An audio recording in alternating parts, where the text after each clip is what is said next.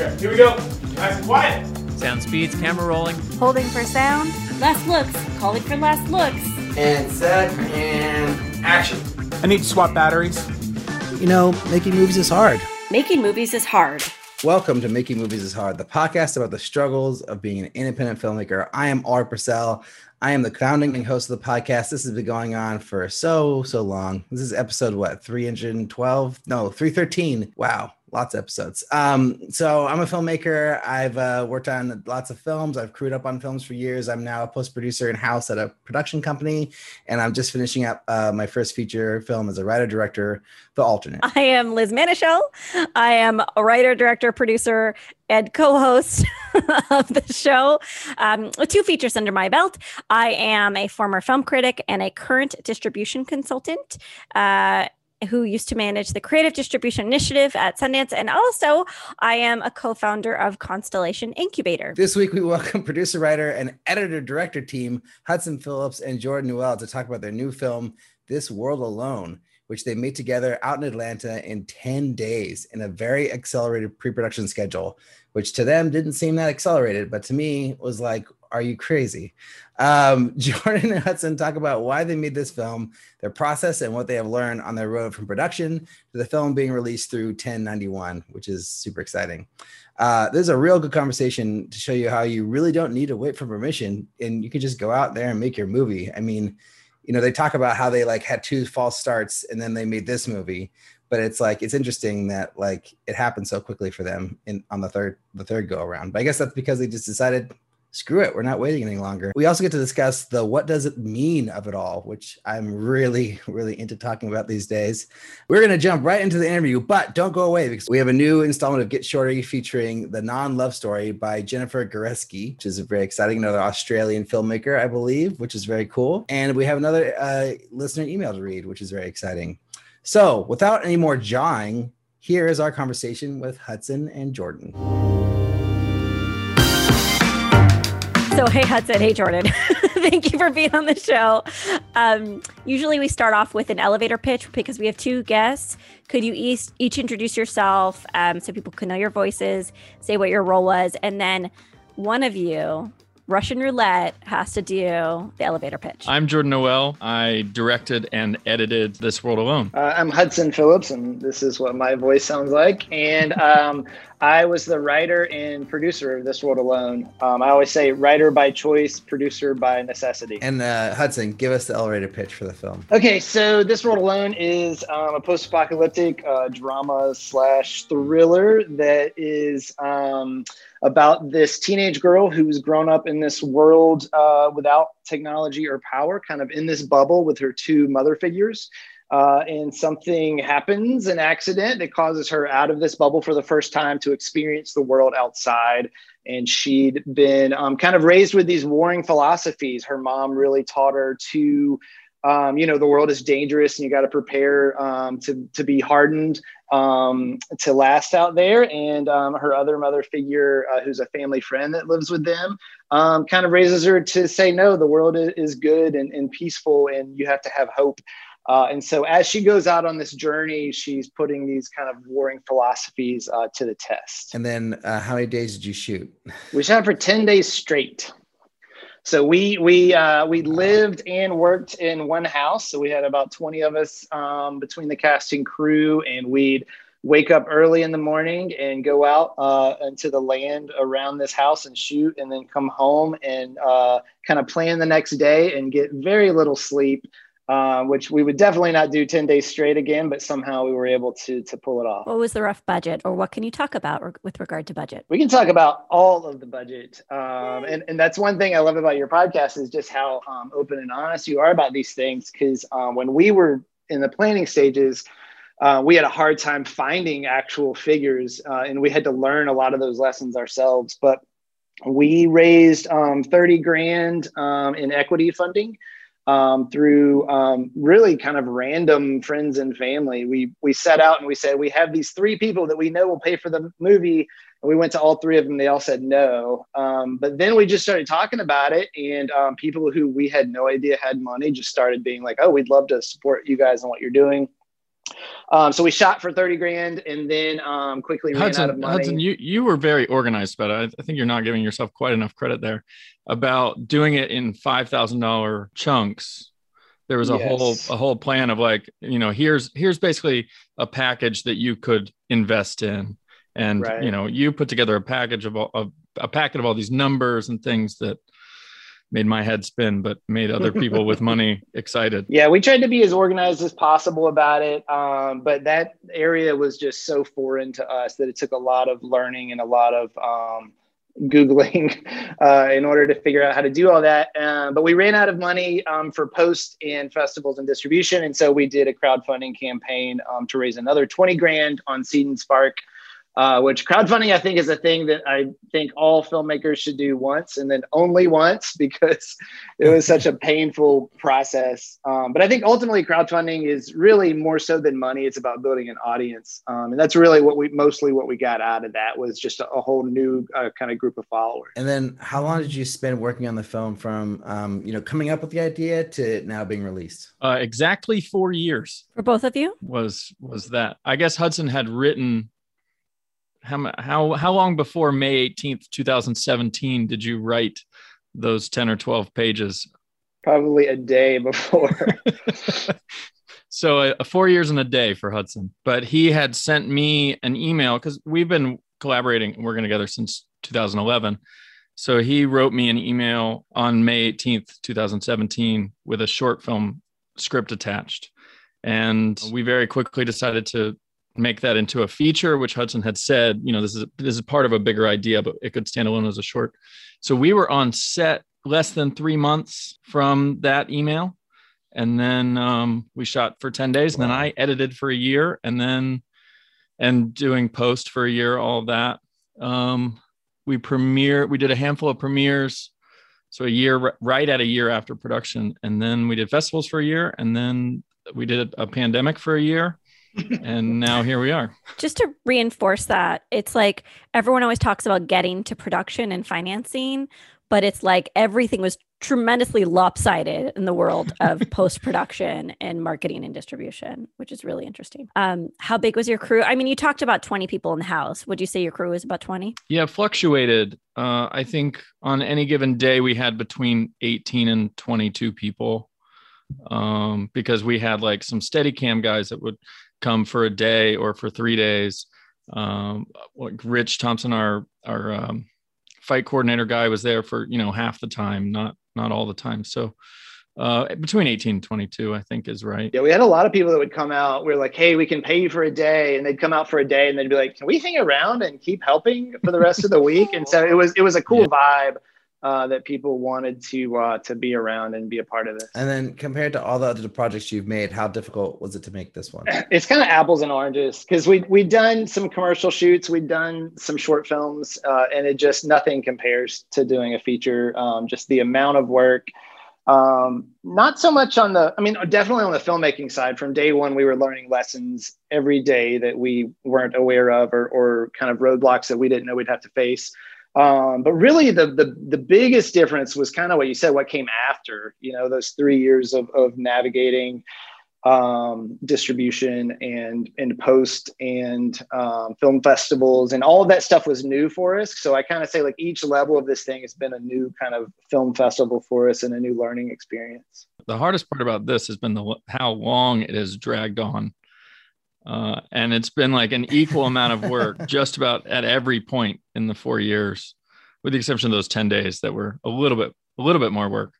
But yeah, I mean, our first short film, we shot 4 days and post took a long time, but like we were done in a couple months. I mean, looking back, it was a lot easier than this, but less rewarding. Where are you based? Just, I'm trying to get a picture for our listeners of, because this is a micro budget feature with no like A-level cast, right? Right. And you have an interesting story about how you financed, but you did quite well with festivals. So I'm just trying to go back. So where did you make this film? We're in Atlanta. Jordan's now lives in Nashville, but he moved after we filmed. So Atlanta has some pros and cons. I mean, the pro is that they shoot so much stuff here that you have access to a lot of really talented casting crew. And so working on short films, we kind of collected key casting crew that we really loved working with, and we'd continue. And that was really the best part about the short film process, is we just found people that we fell in love with and became kind of our filmmaking family. And so Atlanta is great for that. But then the downside of Atlanta is there's an identity crisis of really figuring out what indie film is in Atlanta, and we haven't quite figured that out. And there's a bit of a chip on everyone's shoulders because Hollywood comes in here and films stuff and then leaves, and so there's kind of a bitterness, and so it's kind of a little bit difficult to find the right people that still have that optimism. I think a lot of people are just kind of burnt out on it.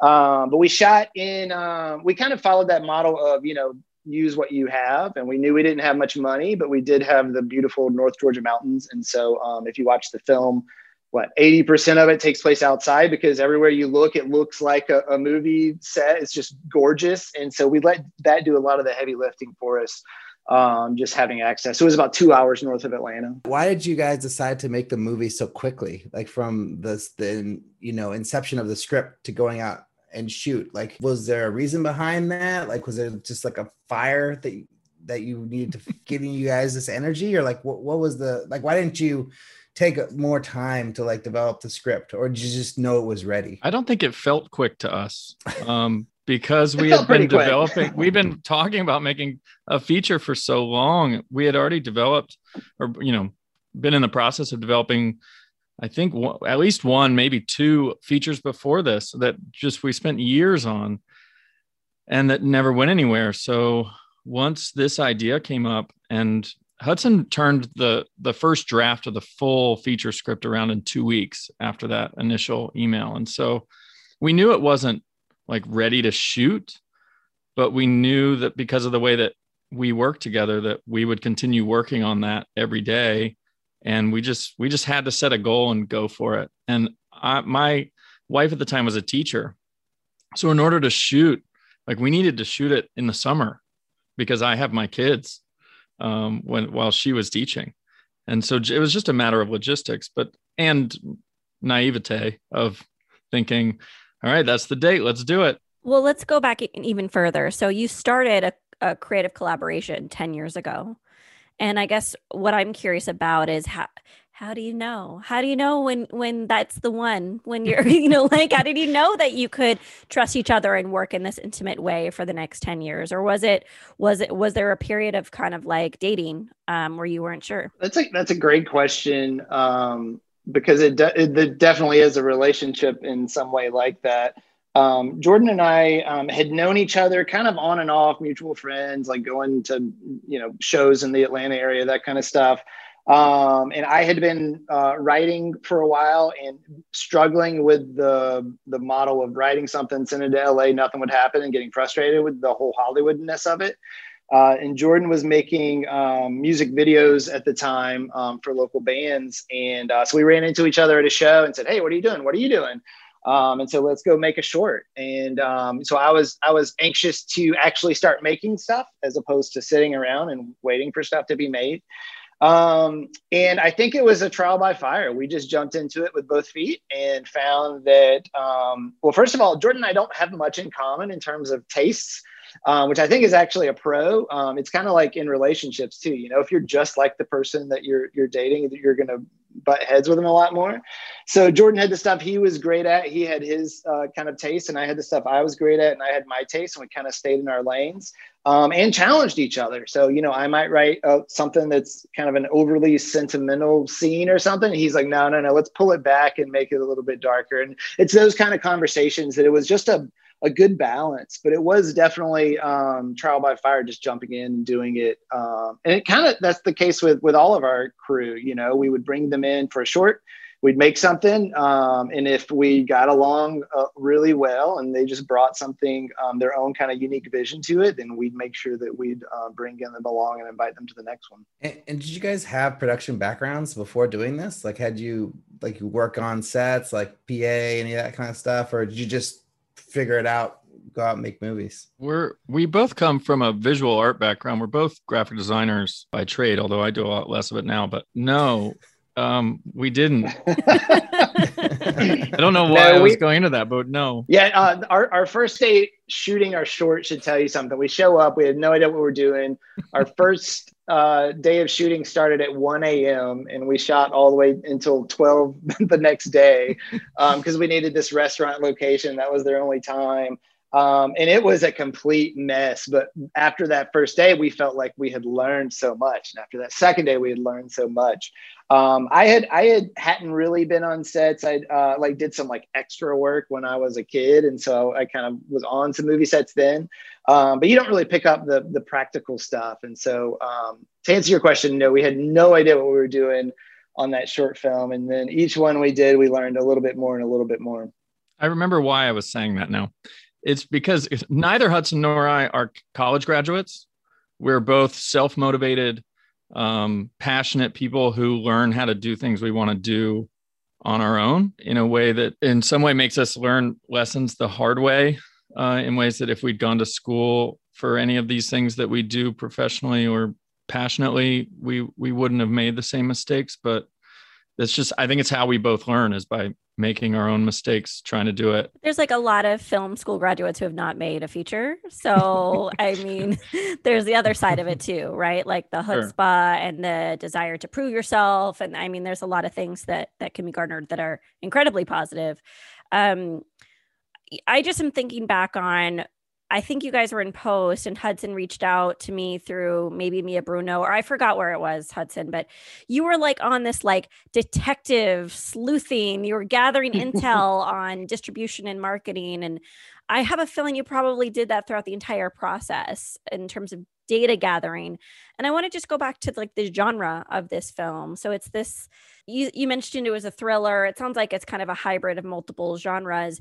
Was this all by design? I mean, you said you wrote to your resources, but genre does have a better time in the marketplace. So what was that also part of, the puzzle, I guess? Genre just came out of, it wasn't intentional. It was just, that's what I love. Those are the movies I love. And those are the movies I want to write. I started out writing with a couple of buddies of mine, and we did comedy, and I enjoyed that, and especially writing with partners. And they both got burnt out on the process and kind of dropped out along the way.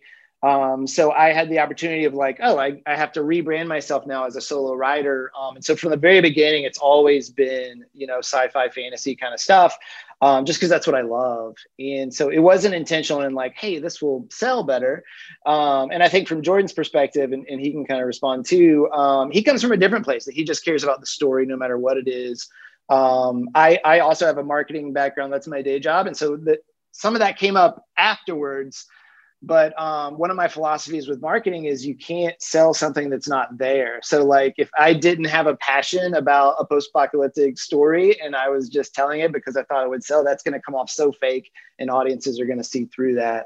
So a big part of the marketing side was let's sell our passions. Let's tell the story that we really want to tell in the way that we want to tell it. And that was always the challenge, because I wanted to tell sci-fi fantasy stories, and it's difficult to do on a budget. Alrik and I have both done a sci-fi feature, so we're with you on that point. Yes, indeed. That's why it took me 6 years to make mine. But so the question I have now that I'm really curious about is, when you have that short film, you say, let's make it to a feature, and you write it in 2 weeks. Like, where and how do you come up with the budget to make this feature after stumbling on 2 other projects before that? Yeah, I think the other projects helped because we were a little overly ambitious with like, hey, people will just give us money. And so those were a little more pricier, and they were a little bigger films. And so from the very beginning, we wrote with budget in mind. So we said, what can we afford? There's only 5 actors in the film, because we knew the less people, we knew the less locations. And so we wrote with that specifically. It's essentially one house, and then outside is where the film takes place. And so we were very intentional about that. I kind of think budget is arbitrary a little bit. I think if we had raised, $500,000 or we had raised $30,000, we would have made essentially the same film, maybe more time, maybe nicer equipment, that kind of stuff. We probably would have definitely put money behind production design and some things that we kind of feel is missing from the film. But I kind of think when you set that date and you just move forward with it, I think had we gotten $10,000, we would have made that $10,000 version too, with a much, smaller crew, and probably we might have done some rewriting in order to make that work. But we kind of treated the script kind of fluid in that way. One of the ways we got around budget in a creative way was the film has these voiceover segments where it's almost like I was real inspired by, I don't know if you guys have seen Mike Mills' 20th Century Women or Beginners. And he does these kind of, yes. I love that movie. So he does these kind of like voiceover segments where it's kind of a slideshow where it's kind of, it's a still image and he'll kind of do this voiceover over it. And we were inspired by that, or I was. And so about like 8 pages of the script are these voiceovers. So that's 8 pages of the script we didn't have to shoot. We had to do it in post. And I think it was probably more work for Jordan to kind of pull the images where it's our lead. It may have taken more hours to make that than it did to shoot the film. But the idea is that the lead character Sam is going through old newspaper clippings and old magazine clippings and old photos that she had found in this post-apocalyptic world as she's telling the story, talking about what the world was like before, what she thinks the world was like before. So that kind of did a lot of heavy lifting for us on the budget side, but also let us play in the genre side and let it explain the post-apocalyptic thing in a visual way that didn't require, special effects or something like that. I'm going to press on Alrik's question even more, though. Like when you went to potential investors, and I understand, I'd love to hear more about this $5K, a piece package, if you want to talk about it. But when you both were pitching to investors, were you making promises saying things like low overhead will definitely recoup, or like, look at all these comps like Mad Max, we're destined to succeed? Like what was your argument, or was it this kind of patronage model where investors were brought on to invest in you two as a collaborative team? It was a little bit of both. I'll say we did all that stuff. We did comps and we did low budget comps. Like I want to say we even did bread and butter as a comp only because it's one of the only ones we could have found data on, and so we were very realistic about it. And we're very upfront, like, hey, you may not see your money back. We weren't making empty promises. But I'll say that every person that invested in us, that's not what they cared about. They cared about us. They cared about like one of the guys who's an old friend who I had no idea had any money, but he came to me and he said, he's like, I don't really have like a life passion like you do. So I want to help you find yours. And so he gave us some money to make that happen. So yeah, very practically, I think we said $5,000 increments. I think we were trying to raise 50 at the time. Maybe it was just 30. So it would be like 10 of those. And then, so like, for instance, 2 friends came to me and said, hey, can we combine? And each gave 2,500 and they got one kind of increment. And we promised 120% of the budget back to them, or 120% of their investment back to them before we see anything. And so that's kind of the model we went with. And so now that the movie's out, that's the thing that keeps me up at night is, are we actually going to make money off of this? And one of the things that I'm exploring is we're looking at doing another film, and we're hoping to shoot by the end of the year, is figuring out not making a movie because it costs something, but making a movie because it's worth something, and really figuring out. There's this line in that movie, You've Got Mail, where Joe Fox is like looking at this book in the bookshop, and the salesman guy is like, yeah, the paintings are like hand tipped or whatever. And he's like, oh, that's why it costs so much. He's like, no, that's why it's worth so much. And so that's been kind of my model with film stuff is ultimately, I'm not sure that This World Alone is worth more than $30,000. I'm not sure that it has that value without a star or without this kind of hard genre and just the kind of slow paced film that it is. And that's something we're looking at with the next one is, if we're raising a certain dollar amount, we need to make sure that the end product is actually worth that amount so that we can make it back. So my big fear is that, hey, maybe this one isn't even worth 30 grand. And we'll have to explore that and kind of at least treat it as a loss leader and learn the lessons from it. So I guess you don't know the answer to that question yet. You don't know if the film is worth 30,000 yet. Yeah, we're still figuring out just what all the models are to make back money. And we're in the, TVOD section right now. So it's on iTunes and Amazon and all that. And we're just now getting data from just like one of those platforms, and we'll figure it out as more of them come in. But it only came out 2 days ago. So we're still figuring all that out. And then AVOD's coming up. We're talking with international partners about that, and we're pitching the streaming services. And so hopefully all of those revenue sources will kind of add up. But we've also tried some creative things too. We launched like an anthology book that's like quote unquote inspired by the film. Just to have more revenue streams or to test out new revenue streams to bring in just as much money as we can. I want to sneak in one more question. Did you try to do traditional distribution? Like, did you take it to places that might buy it and, just take it from there? Or did you just decide from the beginning, no, we want to do self-distribution on our own? Well, we are distributed through 1091 Pictures. So we are traditional distribution, but our initial goal before COVID was to do kind of what Naomi McDougall-Jones did with Bite Me. We were really inspired by her and met with her a few times to do kind of a self-book tour and all that. And we actually had booked maybe a dozen art house theaters and colleges, and had this whole plan for last year to self-distribute. That's why we printed the book as part of that, so we'd have something physical to sell at those shows. That's probably not the right term, those screenings. And that was around March of last year. So all of our plans got shut down. And so we pivoted to traditional distribution. And so we finally bit the bullet. And because Jordan and I, as he mentioned, we kind of come from this, DIY aesthetic, and we both toured in bands. And so we thought that was a really fun, unique way to release a film. And we're very excited about that. So, but we reached out, just blind emailed maybe a dozen distributors, and we heard back from about 5 who watched the movie. Or maybe half a dozen that watched the movie and 4 offers, something like that. And 1091 was the only one that came back and said, we love your trailer. We love your key art. Let's do this. They were just full in on what the movie was and not trying to make it something that it wasn't. And they didn't offer you any money up front. Right. Yeah. No money up front. Just wanted to hear that. Yeah.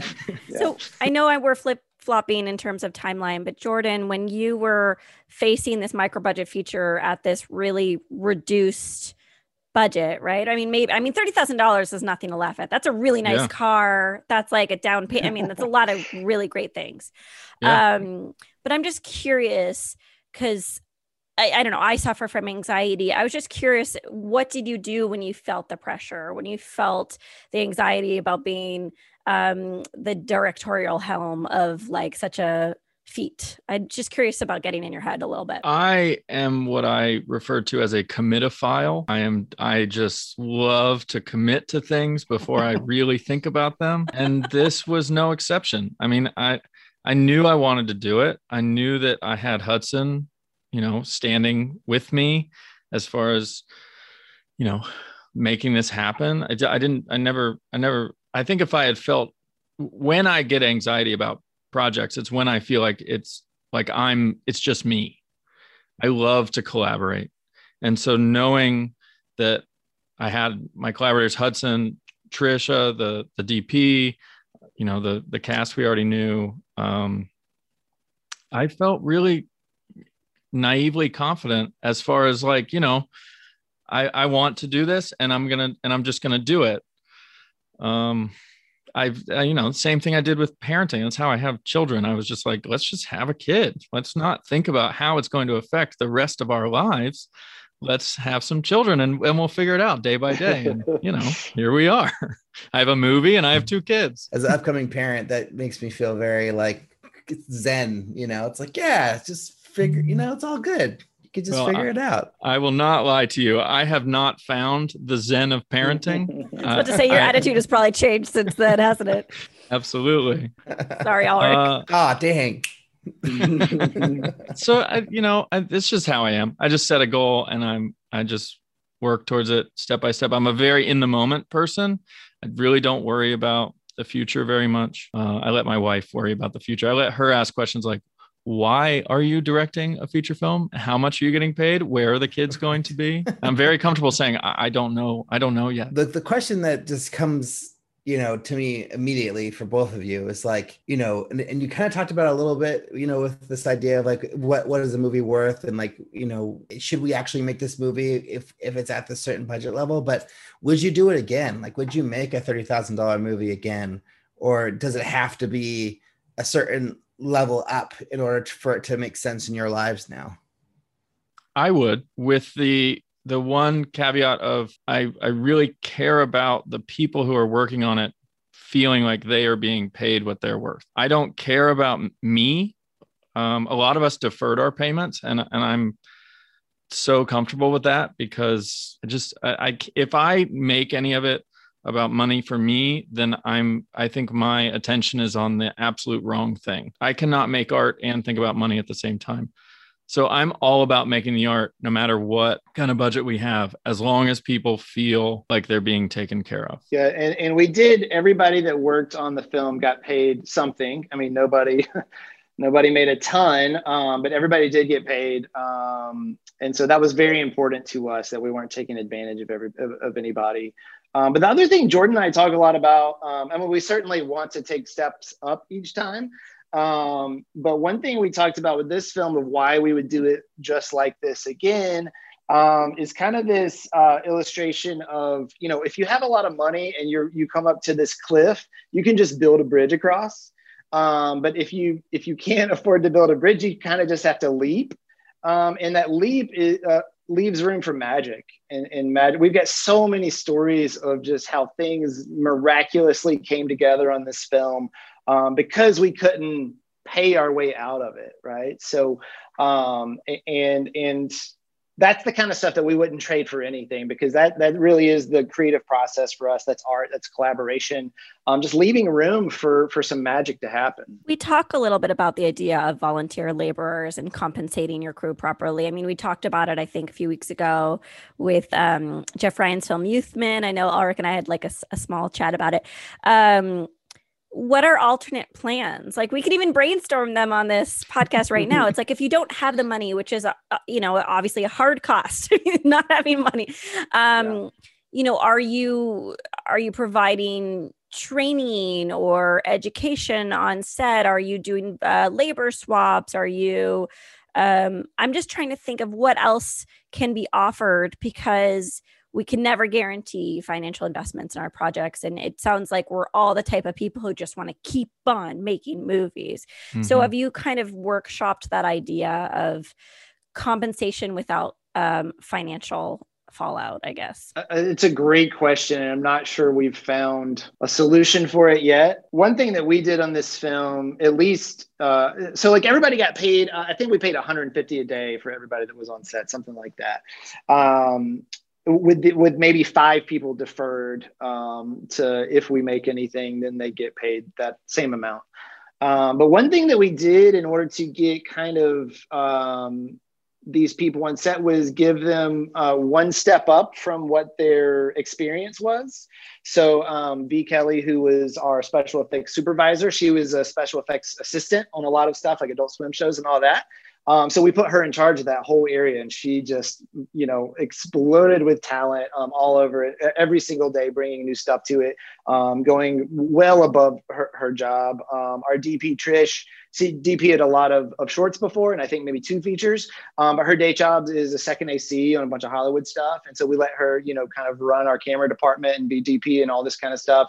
So that model of letting people do things that they haven't done before or don't have a lot of experience in, really helped people be committed, not because of the money, but because of the passion and because they could stretch those muscles in a way.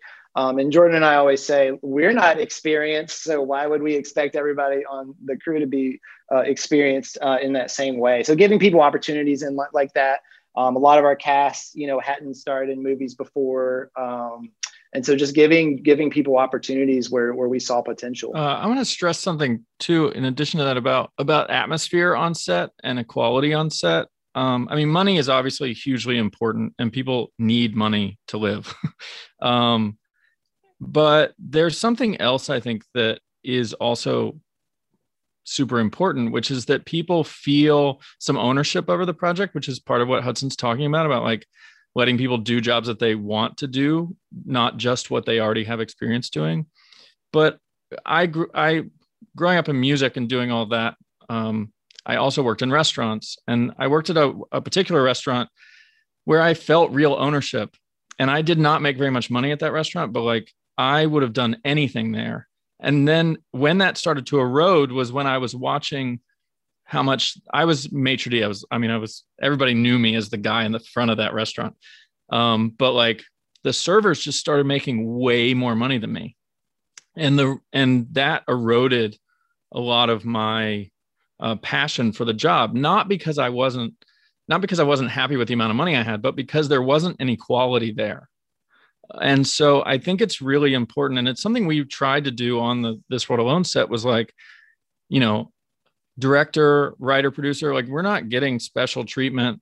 We all stayed in this house, and Hudson and I slept on the floor in the living room of this house. We didn't have our own room because I think that's the kind of thing that really erodes that trust, is if people seem to be being taken care of more than others. Yeah, I love that. I slept on a couch, and gave my PA and actor bedrooms, while I took the couch. And I feel like, that was my preference, but I think it also just helped. It's just one of those things you can do to make everyone feel, appreciated, I guess. Right. Yeah. We didn't originate that idea. I think it goes back to, the captain going down with the ship or the kinds of things where everybody gets the same sort of situation. So Liz, do you have a big final question? I have one really good final question. Do yours and then final five. Okay. So we've been talking a lot about this sort of concept of, to boil it down into a few words, like what's the point, basically? Like, why do we even make movies? And like, what are we even looking to do here? Like, what are our goals? So I guess my question for both you guys is like, what is the point for you? Is it like making this movie, getting it out into the world, people seeing it, like, one view, one person reacting to the movie positively? Does that make it all matter? Or like what is the ultimate journey that you are on as filmmakers? Like, where are you hoping to go, and what is it really for you? Like, or is this it? And that's great. Like, what is it? Yeah, I think that I just kind of feel like my purpose, and hopefully a lot of humans feel this way, is a purpose on earth is to just bump into people. The way I like to say it is, create beautiful things with beautiful people. And that's, from Jordan and I collaborating to bringing on this team to being on set and just investing in each other and loving on each other. It goes all the way through, going to a festival and interacting with an audience, and interacting with investors, this whole crowdfunding. Like, to me, it's all about people. And art is just kind of the best way that I've found to connect with other people. And it's why indie film is so rewarding, and screenwriting on its own is so lonely. Like, you're just, sitting by yourself at a computer and you don't get that kind of interaction.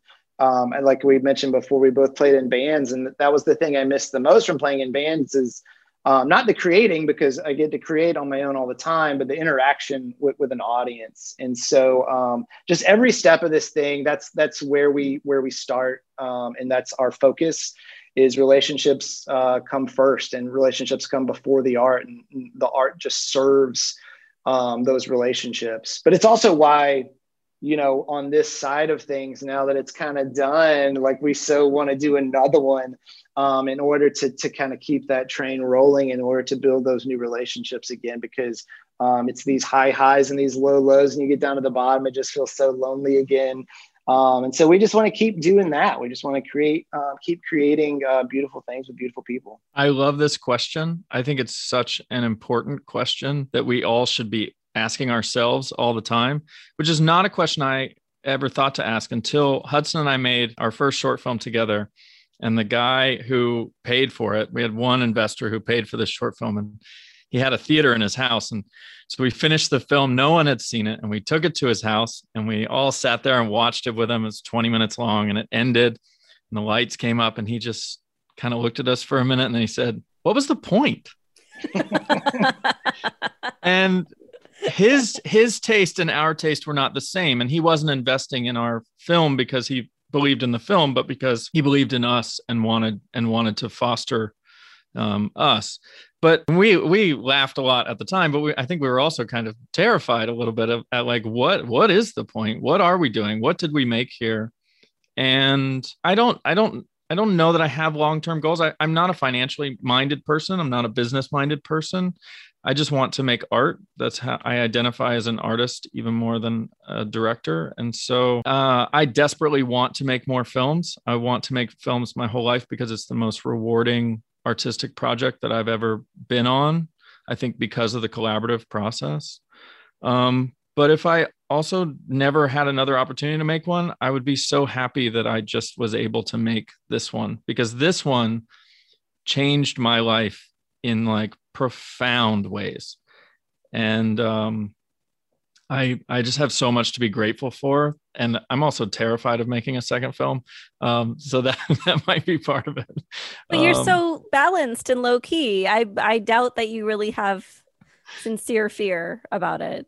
I have a long track record of being really good at something the first time I do it, and not so great on all subsequent attempts. It's so funny. I feel like, I can relate to that. Like my first short film has gotten the most love out of anything I've done. I've made like 6 others after, and even my friends, my mom, like they're like always, "Oh, that first one was so good," and then like just all the others, they're like, "Whatever, who cares?" The early funny ones, yeah. Right? Yeah, exactly. The early funny ones. Why do you think that is, though? Is there something about like you learn too much, or you got exposed to too much? Like, is there something about the innocence of doing the first one? I mean, I like the others better. Yeah. Okay. Yeah. But it's also running out the gate, right? You put everything into that first project, even if it's technically may not be as proficient. I think there may be more energy. I think you think a little bit less about it as far as like micromanaging every decision. Oh, yeah. And doubting every decision, because you don't necessarily even know that there's other options of ways to do things. I think if you're not open to it, then you're not as natural necessarily in your creating. Yeah, I don't know. Also, I think like you make a lot of mistakes the first time, and then maybe there's some like magic that happens in mistakes somewhere, For sure. Oh, I'm all about magic mistakes. But we had that same experience. Our first short got a lot of attention, and everything we did after that until now. So gosh, I hope that's not the case with features. All right, jumping into final 5 questions. So why don't we'll just do an order just to make it super easy, right? So Jordan will go first, Hudson will go second, if that's okay with y'all. What's the first film you ever made, and how do you feel about it now? The first film I ever made was in probably 2004. And it was an animated short that I was, it's not right to say I was homeless. I did not have a home at the time, and I was sleeping on couches and doing things. I'd just gotten off tour and a band had broken up.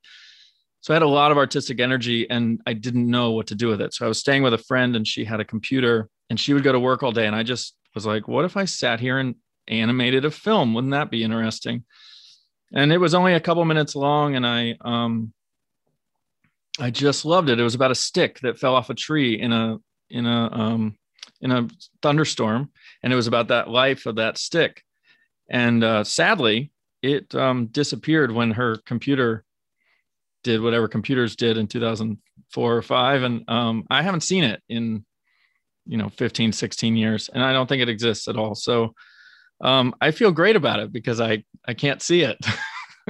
But I have great memories of it, and it really made me fall in love with moving pictures and creating them. I guess the first film I made would have been like in high school with pals. So we would do, VHS spoof movies of, I think we did like Mission Improbable or like, Die Hard, like at our high school, and which is insane. We actually, we found the Die Hard one and watched it recently, and this is, mid 90s. And we're like bringing all these like BB guns into school and running around, which is just, certainly a different world now that feels so weird.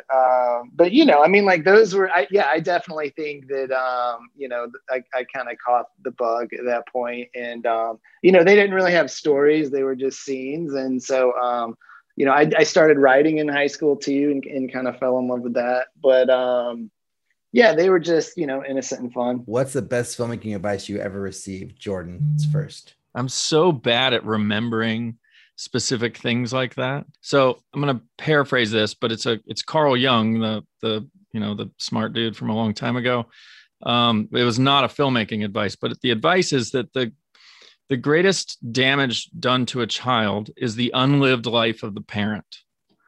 And as a parent, trying to find the balance of being a great parent while also still doing what I do and following my passions is what allows me to be a filmmaker and a parent. And I think so. Carl Jung, I think, gave me advice that allows me to be a filmmaker. And without that, I'm not sure I'd be able to be one. Yeah, mine probably came from, and it wasn't specific to filmmaking either, but about 12 years ago or so, maybe 10 years ago, I was very frustrated, burnout with the screenwriting process in the world. It was kind of before we started making indie film stuff. And I had lunch with a friend of mine whose son, he's actually one of my best friend's father, and my best friend had passed away in our college years. So I was getting lunch with his father, and he became a pastor after his son died. And he said the reason he became a pastor was because he wanted to help people who had gone through similar situations. And so I kind of come to him and unload on all this, seemingly, I was going through a divorce. So some of it was pretty serious, I guess. And I was just lost at this point in my life. And he said very clearly, Hudson, what you need to do is take what you're great at, which is this writing, and take the life that you've lived and experienced, which is all these kind of hardships and struggles, and combine the two. So write about what's honest, and write about what's pure, and write with transparency. And that just changed. It became my why. And it's still why I write today, is in order to be kind of an honest mirror for people's emotions and feelings. And the idea is, don't provide pat answers for people, but just show people's experiences on screen as honestly as possible, and people will find healing in that. What are your goals as filmmakers? My goal is, we talk in the art world, we're always talking about voice and finding your voice and this sort of thing. And my goal is related to, I think, rejecting that in some ways, because I grew up a suburban kid in the South, and I don't, it's not that I have these things that are super important to say. It's that I want to be a vehicle for other people's voices. Like, there are stories that can be told that we can learn from. So, there's the also at the same time, there's the idea that we go to the movies to see ourselves. And I think that there's value in that, but I think we also need to be going to the movies to see each other. And I think I want to provide a way and tell stories and direct in a way that we can see each other and find value in each other and see ourselves in each other. There's so much there, and I want to explore that. And all I want is the opportunity to do that through art. And I think maybe the best way, and maybe where my natural talents are in directing those kinds of stories. I just want to write Marvel movies. Yeah, that tracks. Yeah, I think in an ideal world, I would, write some big budget action adventure thing, and then go with Jordan and a bunch of pals up into the mountains again and make a movie, and just go back and forth between those two worlds. I just found out that one of my heroes, Stuart Gordon, wrote Honey, I Shrunk the Kids. and he like directed Reanimator and all these other like wonderful like amazing sci-fi films like Robot Jocks and Space Truckers, which I just saw for the first time the other night. And it's like, oh man, what a world to be able to like write that kind of big budget movie and then go off and make all these tiny little budget sci-fi films. That's cool. Yeah. Have you seen Robot Jocks lately? I just did. I just saw it for the first time and it blew my mind and I love it. Because I watched it all the time when I was a kid, and I haven't seen it since then, but I think about it all the time. Yeah, it's really fun. And then we had a neighbor move in across the street, and he's a voice actor, and he was in Robot Jocks, but I haven't talked to him about it yet. But I'm done. I need to see it again before I talk to him about it. The question I have is, if you could go back in time, what's one piece of advice you would give yourselves? I would tell myself to sleep, and to that it's okay to.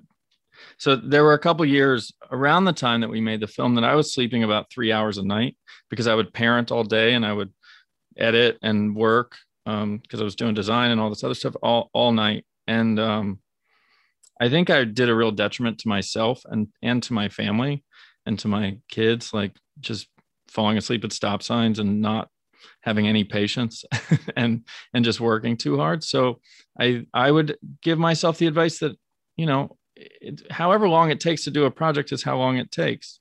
And you have to also have a quality of life and value, some self-care and taking care of yourself and the people around you while you create. I think I would tell myself quantity produces quality. I think when I first started writing, I finished one screenplay and I'd be like, this is my golden ticket out of here. And would just sit on it for a couple of years and then like, oh, I guess it wasn't. I better write another one. So I wish I would have written faster, and I wish I would have written more. I would love to have more of a body of work, I think. Final question. Is making movies hard? Yeah, it's really hard, but it's the reward far outweighs the difficulty of making it. Anything worth doing is hard to do. Relaxing is hard to do, but it's worth it. Making this film is definitely the hardest experience I've ever had. And almost every step of it was harder than the previous step. I think we got done filming the movie and we're like, we're done. That was great. And then we faced all this stuff on the back end. But yeah, like Jordan said, there's not a minute of it that I would trade out. I've loved every single second of this thing. And I think the difficulty of it is part of the magic and part of what makes it feel so like a valuable part of my life. Sell your wares. How can people support you and see the film? You can watch This World Alone on iTunes, Amazon, every digital place that you can rent or buy a movie. You can find all of those links at thisworldalone.com. Yeah. And we're at This World Alone Film on social media and all that. Yeah. Thanks so much, guys. Can't wait to hear what you guys make next and keep the dream alive, Thank you so much for having us. Yeah, this was a fantastic conversation. We really miss, I think Hudson mentioned this earlier, but like we just love connecting with other people. The film festivals and all that, we hear people say they're a drag, and I don't think they're a drag. I think it's the best to get to meet other people, and to make a movie as an excuse to meet other people is a pretty good excuse to meet other people. We wanted this release to be a tour, like we said, and it's been kind of a bummer to not have it be that, but I can see you guys and hear your voices, and we get to have a conversation, and that makes me very warm and fuzzy inside. Liz, what did you remember from our talk with Jordan and Hudson? Every time I talk to Hudson, I feel kind of like, I don't know what the expression is, but like kind of pumped up. Like I just really like his attitude. I think he's in it for the right reasons, and that was my first time meeting Jordan. And he seemed like a really good team. I like the idea of going for something without fully thinking it through. I think very often artists obsess over things and we worry and we analyze and it delays our projects. So I admire their just kind of chutzpah. But I think you and I talked a little bit after we recorded it. I think we talked about Jordan's wife and how I was like, I want Jordan's wife on the podcast to talk about the decision to make the movie. And, we received this email I think we read it last week from Kyle Kenyon, where he was talking about how independent filmmakers come from money or a certain level of stability, or if they have partners who could support them. And this is like a sub thread that might come out in every single episode, but I'd love to just interview like 15 million filmmakers and be like, what are the economics of how you live your life while being a filmmaker? And we didn't get into it with Jordan because I felt like it was invasive. But it did spark this thought in me, which is like, how can you make it in the indie film business without a supportive partner? You can't, is the answer to that question. But I would say that we do often and dig in and like ask people what they do for their day job, to really get into like, where the money comes from. We did it with Jordan and Hudson, but it seemed clear to me that they had other jobs, whether it was design or something else, I mean, Hudson does a really cool podcast about, and he kind of has like a little mini empire for writing. So I think it's Script Blast. I hope I'm going to correct it. I'm going to look it up and I'm going to correct it. But yeah, I don't know what they do for their like 9 to 5. Maybe that is what they do. Maybe they are filmmakers. I don't think so. I think they do something else. There's got to be, there's no way that they're just filmmakers only for their 9 to 5. I mean, the design thing could be one thing. That's definitely, I wouldn't put that in the category of filmmaking. But when I talk about like filmmaking 9 to 5, it's like, a very, very rare breed of people, because I'm speaking about like narrative filmmaking for money. Like we've probably had like I would say maybe 5 people that we could count on our hands who only do that, if that. I wouldn't count the Nelms brothers. If you're thinking the Nelms brothers, No, I'm not thinking the Nelms brothers. I'm thinking like what's his name, the Midas Touch guy, Zev Ohanian, that's one. But he writes and produces. Yeah, but he makes movies. That's all he does is make narrative content. That's like 100% of his job. Yeah, Averill. There we go. Yeah, we talked to, what's his name? Fancy Boy Roy, Justin Kurzel. That's all he does. What do you call Fancy Boy Roy? Well, I don't know. He lives off in Australia. His wife's a famous actor. That's Fancy Okay, Boy. He is fancy. He's fancy. He works with fancy actors. He's worked with Michael Fassbender. Oh, that's true. There's no one else we could say. It's worked with Michael Fassbender. And Russell Crowe, goddamn. 2 huge mega stars. Anyways, yeah, people like that. I mean, there's very few, and then I guess, for some, like for Malgo, she's like on the European system. So she's getting like money from their government to make her art. So that like is even different, but it still counts. Anyways, the point of all this is to say, this is a very interesting conversation and I hope you guys enjoyed it. But yeah, I think without any further ado, it's time for Get Shorty. So you make movies, huh? I produce feature motion pictures. I got an idea for a movie. Okay, so this week we have a short from writer-director Jennifer Gareski called The Non-Love Story. And here is Jennifer to talk about her film. Hello, my name is Jennifer Gareski and I'm a filmmaker based in Melbourne, Australia, and I'm going to tell you guys a little bit about my short film called The Non-Love Story. So why did I make a short film versus any other medium? The reason why I chose to do a short film over other mediums was because it was mostly based around our school's curriculum for what we could film and could not film. So we were told to make a film under 10 minutes and we had 3 options. So we could either make a short documentary, a short narrative film, and a music video. And the reason why going more deep into that for why I did a short narrative film was because I've already had experience making a documentary and working on a music video, and I just wanted to make sure that my portfolio was as versatile as possible upon leaving my studies. The second question is, why this story? So even though the story is a non-romantic comedy, which is a very funny out there genre, but one of my professors called it that, which I thought was really hilarious. Although it is a very funny film, there is more of a serious undertone and serious meaning to why I made this film. And this film is based around anxiety and anxious thoughts of the future and being scared to face the music. How did your team come up with the funds? So this was one of the dips in the whole making of this film, which is totally okay. This happens. This is literally what this podcast is called. Like, making films is really hard. It all happened under the pandemic. So everyone was losing their jobs. Not many people were making that much money. There was all these things that kind of made a bit of a struggle with the funding. So my team and I decided to use Kickstarter for our website that we were going to do the crowdfund for. And again, due to the pandemic, no one was able to donate anything, which was a little bit of a concern, but totally understandable. I totally get their position. So it was a little bit of a worry because we didn't have any money and we're like, okay, we don't need that much money. We only needed $300 for production design and for catering. But luckily, my family members were very generous to give me some money as well and to be able to reach the $300 goal that we had, because we already had location for free and like costumes and all that stuff were relatively cheap as well. So we only needed a small budget and I very much lucked in. And yeah, I was really grateful that my family was able to help me out with that as well. Before making the short, what did you think would happen to your career because of it, and what did end up happening?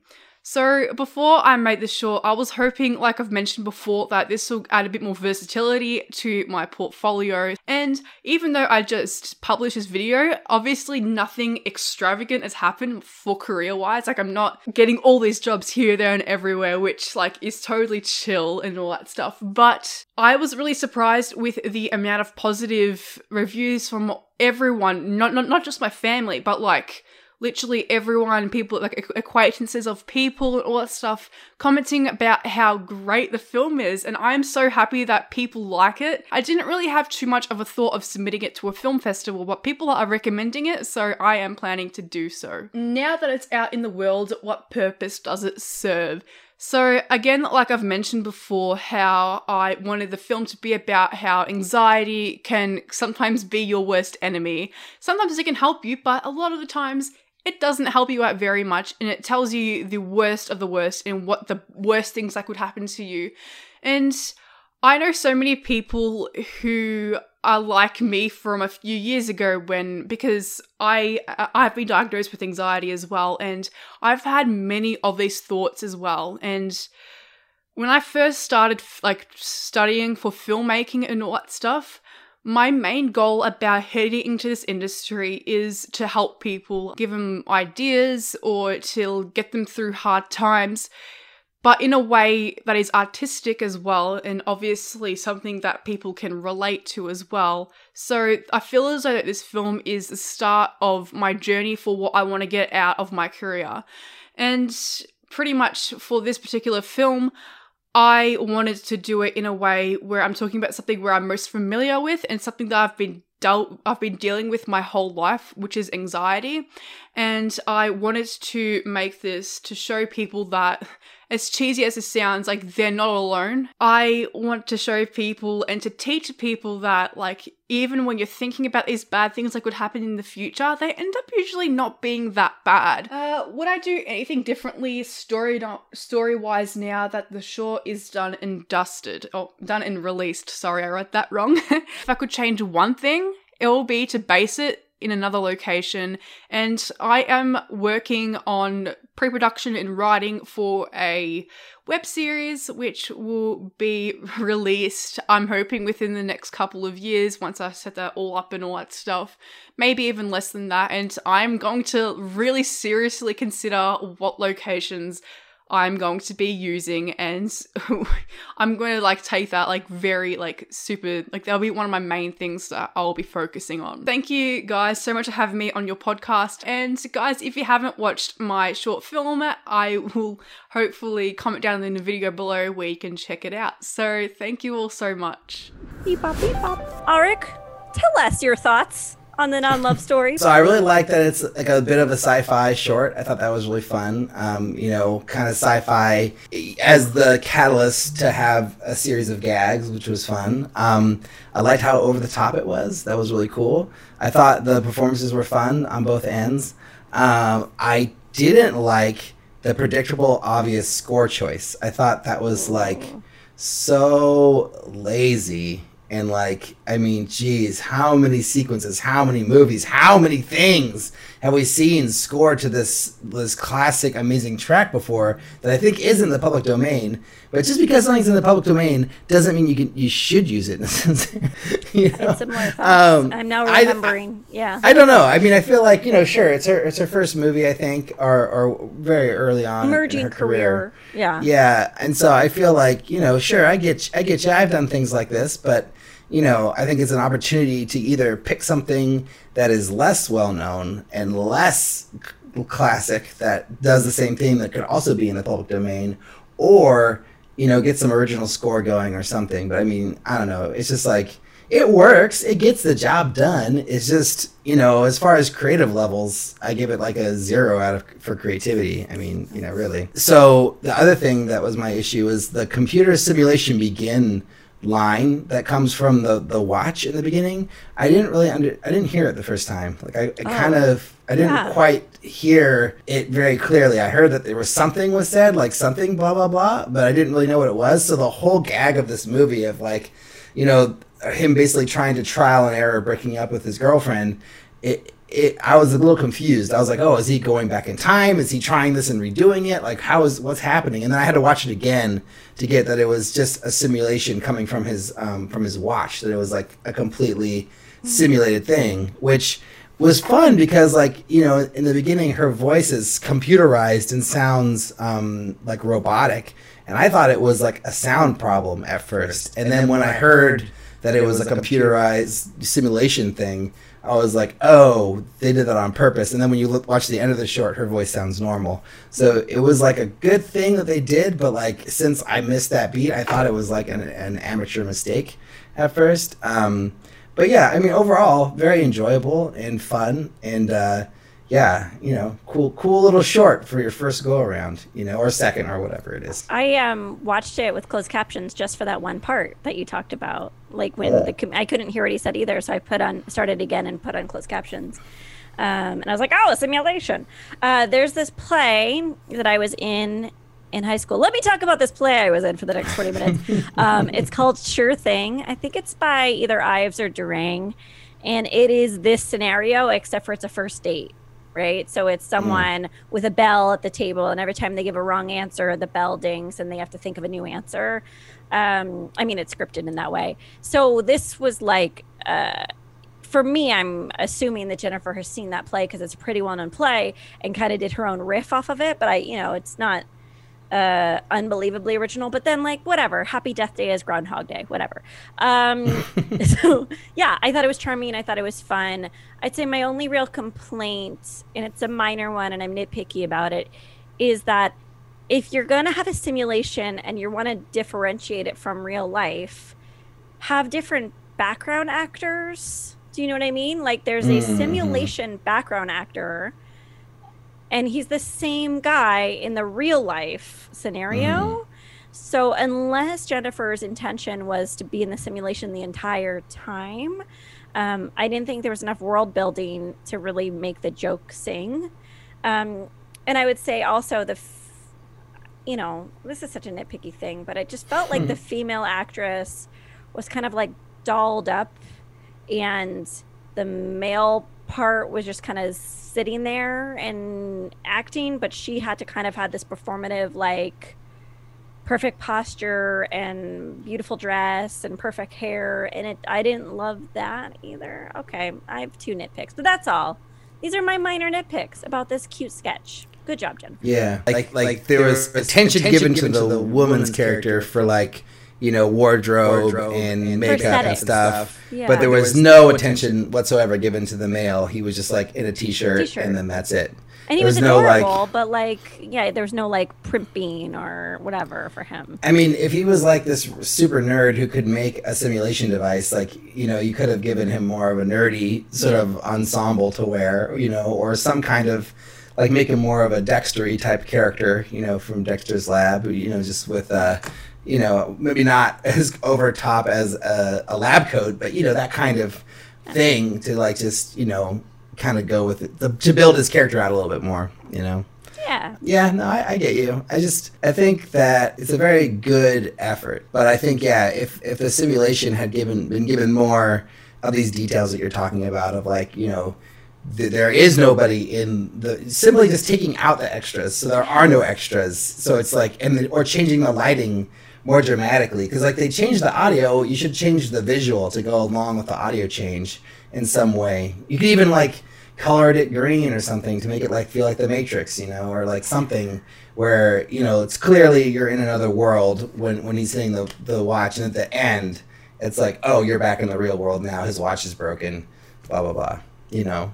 Still very enjoyable. I think also largely because it was short, but short and sweet is like, you know, can't really be overstated how good of a thing that is, you know. If you can make something that's entertaining in a short amount of time. I'm now just thinking I have like an 11-page script for my short, and I'm like, I'm gonna make it shorter. Why am I doing this to other people? I'm gonna make it like 7 pages. 10 minutes for like a genre like horror short with like, you know, those, you know, a more fleshed out story with effects. I think 10's fine. Okay. 7's good too, but you know, I don't think like it's a different thing. Like this, it's like a completely different genre or subgenre of short film. A one joke charming sketch. Yeah, it's a one-hander, as they call it, right? You know. Well, it's technically a two-hander, right? Doesn't it mean actors don't? I guess so. Refer to, I don't know. Correct us, people. Is it a one-hander or a two-hander? Maybe it's a two-hander. But no, this was fun. Thanks, Jennifer. And I hope more people just, you know, she just sent it in blindly. There was just no Charn Star at work here. This was just her. So I hope more people. Know. Well, she didn't mention anything.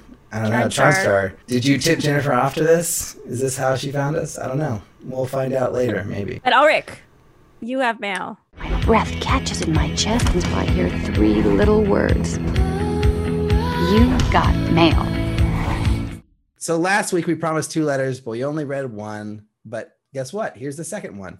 So we also got a letter last week from Matthew Holmes, aka Mr. Voorhees, who gave us an iTunes review like a while back, which was really wonderful.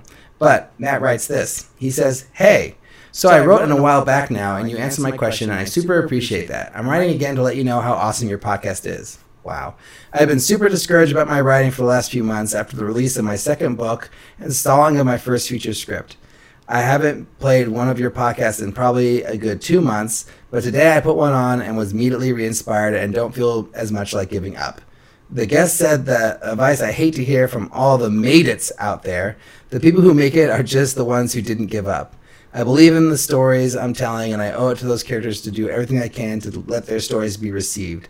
I thank you both for being a light in the dark that is the creative space and always giving honest feedback and shining a light on all the work that goes into the craft. P.S. Definitely do the vent crawling scene, Liz. It is. Matt, a.k.a. Mr. Voorhees, a.k.a. at Here We're Maine 2018 on Instagram. Thanks, Matt. Why weren't you listening to us for 2.5 minutes? That's all I'm How dare you! Focusing on the negative. That's so funny. That was very sweet of him. Yeah. Interesting. You know, it's good that, like, you know, people are getting inspiration from these conversations, because I was, like, going through this whole, like, you know, thinking about my filmmaking career and what does it all mean and why does it matter and what do I want as a filmmaker and what do I want for my life as an artist?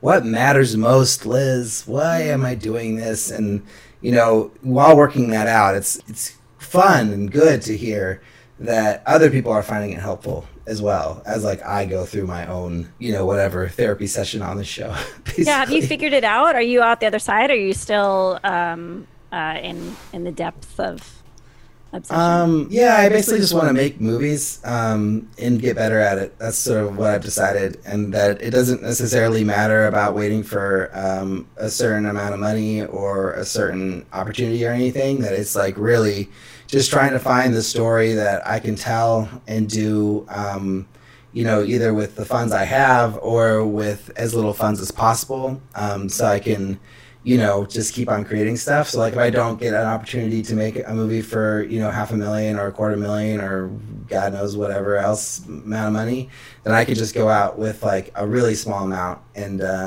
make something, like, you know, in my hometown, like, around where I live, and not take myself away from, you know, my new baby, you know, for a long period of time, so that's sort of like the thinking now is like, I'd love to make a movie within the next year and do it locally around here, but I have to come up with a story idea that's worthy of it. I've been watching a lot of these grindhouse movies lately, and like the stuff that Joe Bob puts out there, and it's been really fun, and it's interesting to see like when people had no money and like what they were able to do with no money, and as far as effects and story and just the whole movie goes, and then where people did have money, like The Shining, for instance, or like a bigger budget horror movie, and like the difference of what that looks like, and then how you can, as an independent filmmaker, can fit in with your like low budget thing. Like, what can you do that doesn't cost a lot of money that can still be shocking, like impactful and emotional, and like tell a good story without like having to have all these resources. So that's sort of where I'm at now. And like people will reference Primer in this kind of conversation, but I hate Primer. I couldn't get through Primer. I tried. It's just not so good. hard. Sorry, Shane. And who's Shane Carruth, who was I'm nice not enough to apologize to Shane Carruth. He was nice enough to tell us that he wouldn't be on our show, but he would maybe one day if we asked him again. But is he a Me Too guy? So that's something happened with this guy? Well, he was abusive to his partner. Yeah. Oh, okay. Well, never mind. I'm not apologizing to Shane anymore. He was really nice in that email that he sent, 5 years ago or whatever it was. But yeah, I'm just not a fan of that movie. And so it's like to do something on that scale, with that kind of level, but actually make it good, and engaging, and just like, fulfilling of all this genre goodness, like bring the blood, bring the gore, bring the thrills, bring the, really fun performances, like let someone just go nuts with this character or characters for 90 minutes, like that's what I'm trying to figure out, like how to write that movie and make that movie, with the resources that are available to me. I was like, I'm listening to you, but I'm also like, he's going to ask me what I think, and I have to think of something to say afterwards, and I don't know what to say. But I think that you're in a very good place. And I can remember waiting for I wrote this like article when I was 3 months pregnant, and it was basically all my fears about my career dissolving once I had a baby. It was this idea that once you have a baby, you disappear and your identity is gone, and how do you find time for yourself? And I'm here with a 2.25-year-old to say that you could carve out time for yourself, and you could make projects, and you could build the lifestyle that you want, and daycare is a godsend, and so are nannies and babysitters. But I think that you're going to have an extra soon. You're going to have like an extra, like you won't have to pay millions of dollars for baby talent. You should make a movie where you have a free baby in there. Like it's an asset. I'm just thinking, I'm bringing myself to where I was when I was waiting for a baby, and it's good that you're thinking ahead and planning for the project, because you could exploit my daughter. Exploit your daughter. The plan. But also like Judd Apatow. Plan ahead, because every day you lose time. No, it's interesting. I'm looking at things in a completely different way right now, where I'm pitching on I've never pitched before this year, and I've now pitched on 3 films, and I'm pitching on a 4th on Thursday, and I'm officially attached to this sci-fi feature, and I'm writing a musical, and I'm writing a horror film, and all these things. And like my job right now is diversify, pitch and generate as many projects as possible, because I just feel like statistically everything fails. Nothing's ever going to happen. But if that scene in 40-Year-Old Virgin, it's my favorite scene in like all of cinema. It's Seth Rogen talking about getting laid, and he's like, you plant the seed as often as possible, and then you fuck the seed. That's fuck what the plant. I'm doing. Yeah, sorry. Once the seed grows, that's where you don't fuck the seed. Right now, I think you're in a much more thoughtful place about generating like an idea and a project that is meaningful to you, that stands out. I think I'm all about seed planting right now. Just plant as many seeds. I think our listeners would be doing what I would be doing if I was hearing this as a listener, or will be doing, like how do you get these pitches, Liz? Like, I know you've answered before, like, oh, I got one on Twitter, or I got one from this friend, but like, is it just random people that you like meet online or that you know through your network, or like, how are you getting these opportunities to pitch on movies? I thought, like, remember, I don't know if I've ever told you this, but like at the end of my second feature, I was like, oh, nothing's changed. I made 2 features and nothing matters. But I really am starting to think that having made 2 features does mean something, and it is helping me. So I think that's part of it, is having 2 features under my belt. The second thing is, one was from, 2 projects are from social media. A lot of them came from the same guy who's helping me, and he's like decided to go from a director to producer, and he's looking for women to produce his projects because it's like more appropriate now. So I'm a bit of a patsy for him, which is fine. I'm a willing patsy. I don't even know if that's a really off color. I don't even know what the origin of that word is. So now I'm worried that patsy is really, really inappropriate. So I gotta look at that. Yeah, please. Now I have to rectify the situation if I've like really shouldn't be using this word. But yeah, it's all informal. And then I never realized how important enthusiasm is. So if you read a script and it has legs, like, enthusiasm is everything. Whereas before I would be very lackadaisical about it, and I'd be like, oh, I'll read it. But now I put together a deck. I pitch what I can do. I try to become real. I try to use passion. I find something about it that appeals to me, and I fight to be on these projects. Nice, that's awesome. I don't know. Well, good for you. Offensive? I mean, it's what I really no. know. So there's 2 different origins of patsy. One is from the Italian pazzo, meaning fool. Okay. So that's where it comes from. The other one is patsy is a diminutive of the name Patrick, which was originally slang for all is well, which then was turned into a noun that came to mean sucker later. In the sense of one being born every minute. You know what I mean? Like, I'm like, oh yeah, totally. I'm like their token woman for a project, which I'm happily will be. I think the usage of the word was on point, and I think it's not very offensive. And I don't think it can even be offensive to Italian people. Or maybe Patricks. I don't know. It could be offensive to Patricks out there. Sorry, Patricks out there.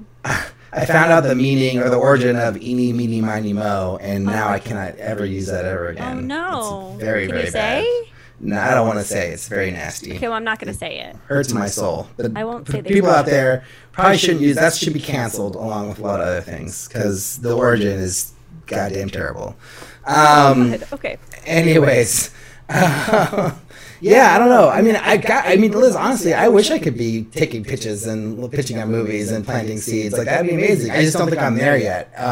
Having one feature that's not even out or done yet, I don't think I'm kind of ready for that kind of action.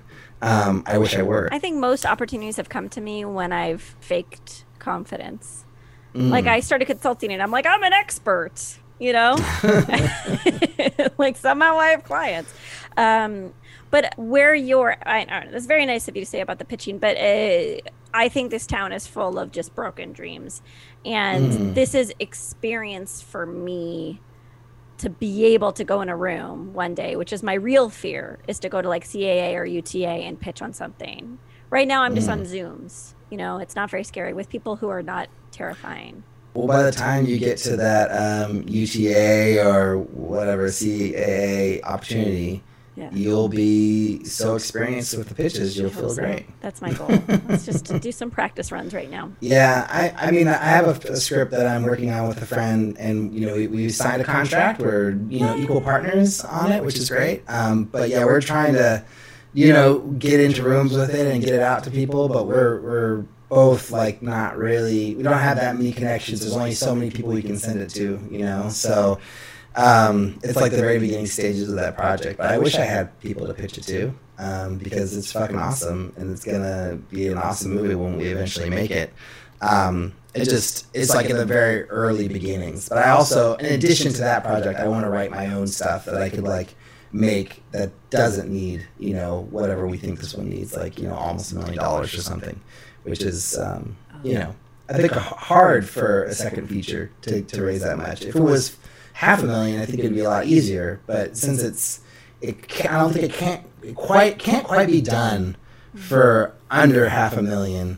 So it's like, it's sort of like this tough sort of place where, to do the practical effects properly, we just need a little bit more of the old cashola. I mean, I've heard a lot of people. Well, first of all, I'm not pitching anything. I'm pitching to join a team already put together, so it's very different, right? That sounds awesome too. But it's not. But what you're doing is really difficult. But secondly, different. Yeah. If your script is really good, but even if they don't have the money, remember what we talked about with Jen McGowan, where she's like, she can trace the origin of every single project based off of a door opening years prior. So it's like, what I'm really excited about right now is if I'm attached to a project with legs with a really good script, then I can meet other people for future projects down the road. So even as you break down those doors, you're just planting seeds.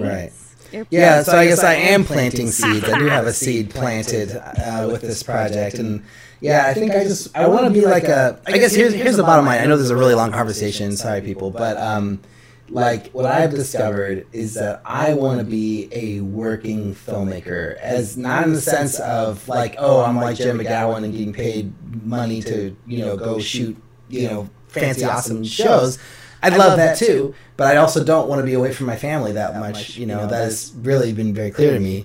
I want to be an artist who's constantly making films. So whether or not they cost $0 and I make them with my iPhone, or they cost millions of dollars, I just want to constantly be making a movie, and working towards shooting that next movie. And so I would love to be one a year like Woody Allen one day, or one every other year or something. That would be amazing to just kind of have that sort of trajectory of constantly putting out a feature every 2 to 3 years or less. That's the dream, The Dan Mervish career. Yeah, except I don't think I don't need it to be that much money each time. They can be for pennies. If the movie can be made to be good at that budget level, then I want to do it. I don't need all the frills and whatever extras every time. That's good. I think that's a good goal. I like that goal. Well, I feel comfortable in knowing what I want in life, and what I'm excited about. I'm looking at a filmmaker like Stuart Gordon, and just seeing how he consistently made movies throughout his whole career, almost pretty much up until he died. He was just constantly making movies, and it's that's what I want. I just want to be making movies forever and to always be a working filmmaker. And it doesn't matter if I ever get to the Clint Eastwood level or the Stuart Gordon level, or if I'm even more obscure than that. I don't give a shit. I just want to be making movies. That's all that I care about. I like that. I think I want to make one movie that I'm not a cynic or a pessimist about, that I can be watch my movie, I'm really proud of it, and every single part of it I sign off on. So I think that's what I want. Oh my gosh. I wonder how many filmmakers can say that. None. We're all horrible masochists. Yeah. We can sign off on every part of a movie we've made. No. I definitely can't say that about anything that I've made ever. Me neither. Short or feature. I can't sign off on every Terrence single Malick bit. probably is everything is perfect of this film. Maybe for his first 3. I don't know about his later ones. Did you see Private Life? Oh my God, it's amazing. It's so upsetting, but really good. Uh-oh. I had to watch that by myself. Yeah. Anyways, this has been a really fun conversation. I hope everyone's enjoyed it. This has definitely sucked up a lot of time. Sucked up so much time that poor old Gary Kennedy is not going to get to be in the episode again. But deal with it, Gary. You'll get to be on a later one. That's fine. So, if you want to reach out to us, there are many ways you can do that, including writing an email, just like our good friend Matthew Holmes did. Thank you, Matthew. Matt, even.